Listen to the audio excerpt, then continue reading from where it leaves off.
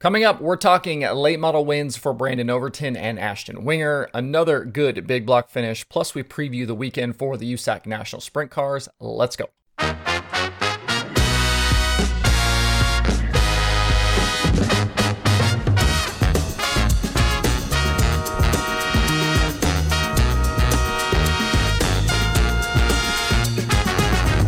Today is Thursday, February 17th, 2022. Welcome into Dirt Tracker Daily. I'm Justin Fiedler. It was an interesting night last night at Volusia with the first World of Outlaws late model night taking place, plus the big block modifieds. I had forgotten that we were getting two features last night from the late models. We got the normal Wednesday night race, plus the Friday makeup feature from the Sunshine Nationals back in January that was rained out. As expected, the car count bumped up a little more last night, and we ended up with 58 in the field. And it was a tough night for several teams, including Tuesday's winner Ryan Gustin and Brandon Sheppard. Both needed provisionals to get into the feature, and Gustin would be the first car out of a race filled with attrition. That first 40-lapper on the night was kind of a mess. We only had 18 of 30 starters running at the end. There were lots of broken pieces and some incidents, and some front runners who fell by the wayside. Early leader Kyle Strickler was one victim. He bowed out with a broken driveline after leading the first 15 circuits. The track did develop some ruts, and it was a little heavy, so there was talk of several guys even running out of tear-offs. After Strickler pulled off, Dale McDowell led briefly on the restart, but then Brandon Overton was quickly by him for the top spot. McDowell later ended up 21st after contact with Chris Madden set him around. Out front, it was all Overton to the end. His engine actually started laying down in the final laps, but it stayed together just long enough for him to beat Devin Moran back to the checkered. Bishop hard charged from 25th to finish 3rd, Hudson O'Neal was 4th, and Darrell Lanigan completed the top 5. It's been a bit of a strange opening to 2022 for Overton and that Wells team. They've been fast, they've led laps, and we've talked about it a bunch on here, but they just haven't been able to close out some of these nights. He gave some insight into their struggles so far in an interview with Dirt on Dirt last night. He said, quote, "We've changed everything on this thing every single night, every feature we've ran. The new body rules and all that stuff just kind of got us in a little box, and we've just got to figure it out. I had a pretty good package last season with the way everything was, and it's kind of changed it a little bit, but we'll just keep working," unquote. Interesting to hear them admit the rule changes have thrown them a curveball to start this season.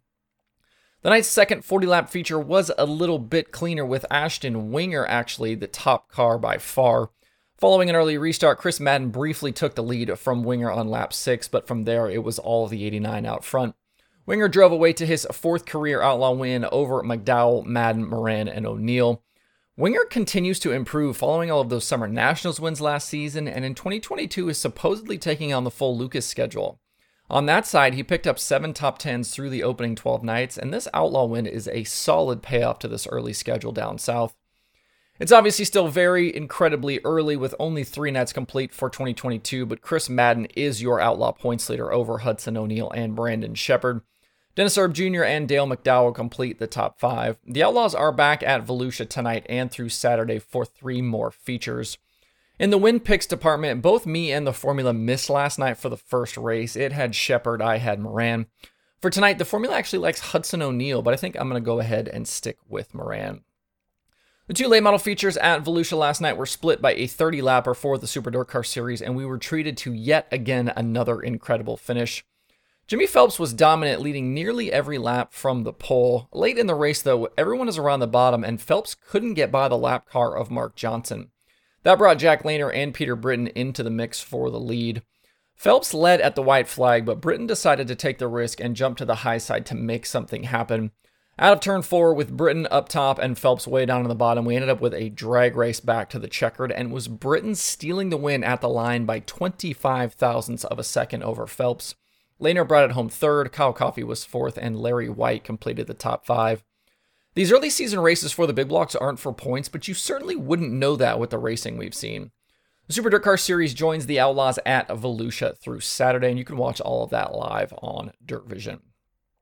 Over at Bubba Raceway Park last night, the USAC National Sprint Cars got on track for a practice night in advance of their three-race weekend to open 2022.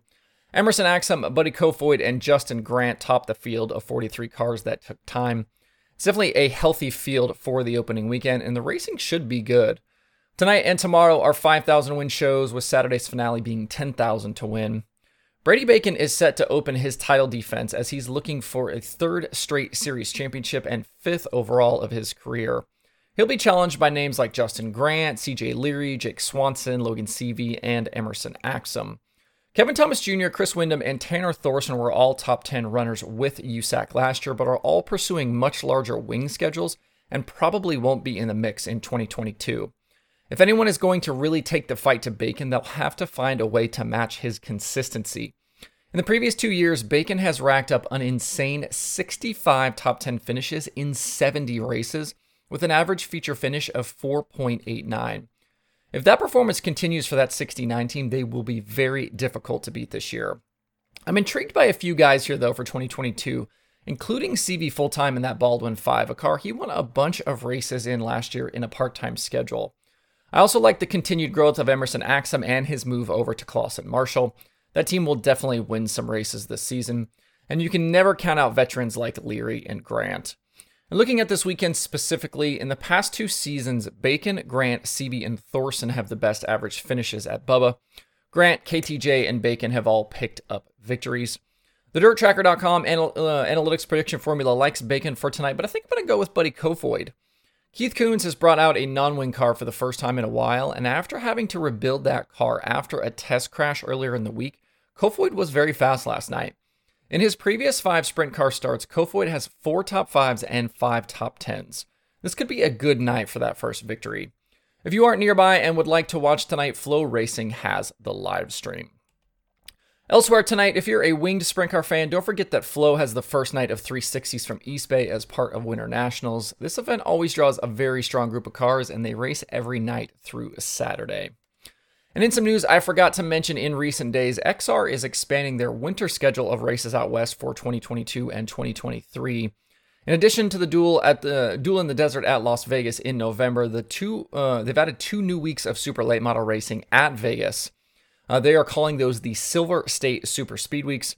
Races feature progressive payouts starting with an 11,000 to win show on January 17th and ending with a 20,000 to win show on February 25th. The first Speed Week runs January 17th through the 21st, which is the week after the Wild West Shootout. Teams could then stay out west and run both weeks if they so choose. The second week is February 21st through the 25th. It'll be interesting to see how this coincides with Speed Weeks in Florida and Georgia for the Outlaws and Lucas, and how fractured the fields may become if guys are forced to choose.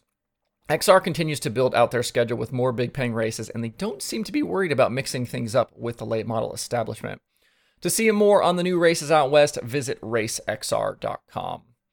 The streaming schedule has 4 shows on it for today. They are the Dirt Car Nationals from Volusia on Dirt Vision, and then the USAC Sprint Cars from Bubba Raceway Park, and those 360s from East Bay. Both of those are on Flow Racing, along with Flow 24/7. To see the full daily streaming schedule with links to watch through the weekend, visit dirttracker.com/watch tonight. Just a quick note, today is my last show for the week. I'll be busy with the day job on Friday and over the weekend, so enjoy the dirt racing coming up, and we'll be back on Monday to talk about all of it. That's it for the show today. Have a good Thursday. If you have thoughts about the topics on today's show, please leave them in the comments below or tweet at me. Thanks everybody for tuning in this week. We'll be back on Monday for more Dirt Tracker Daily.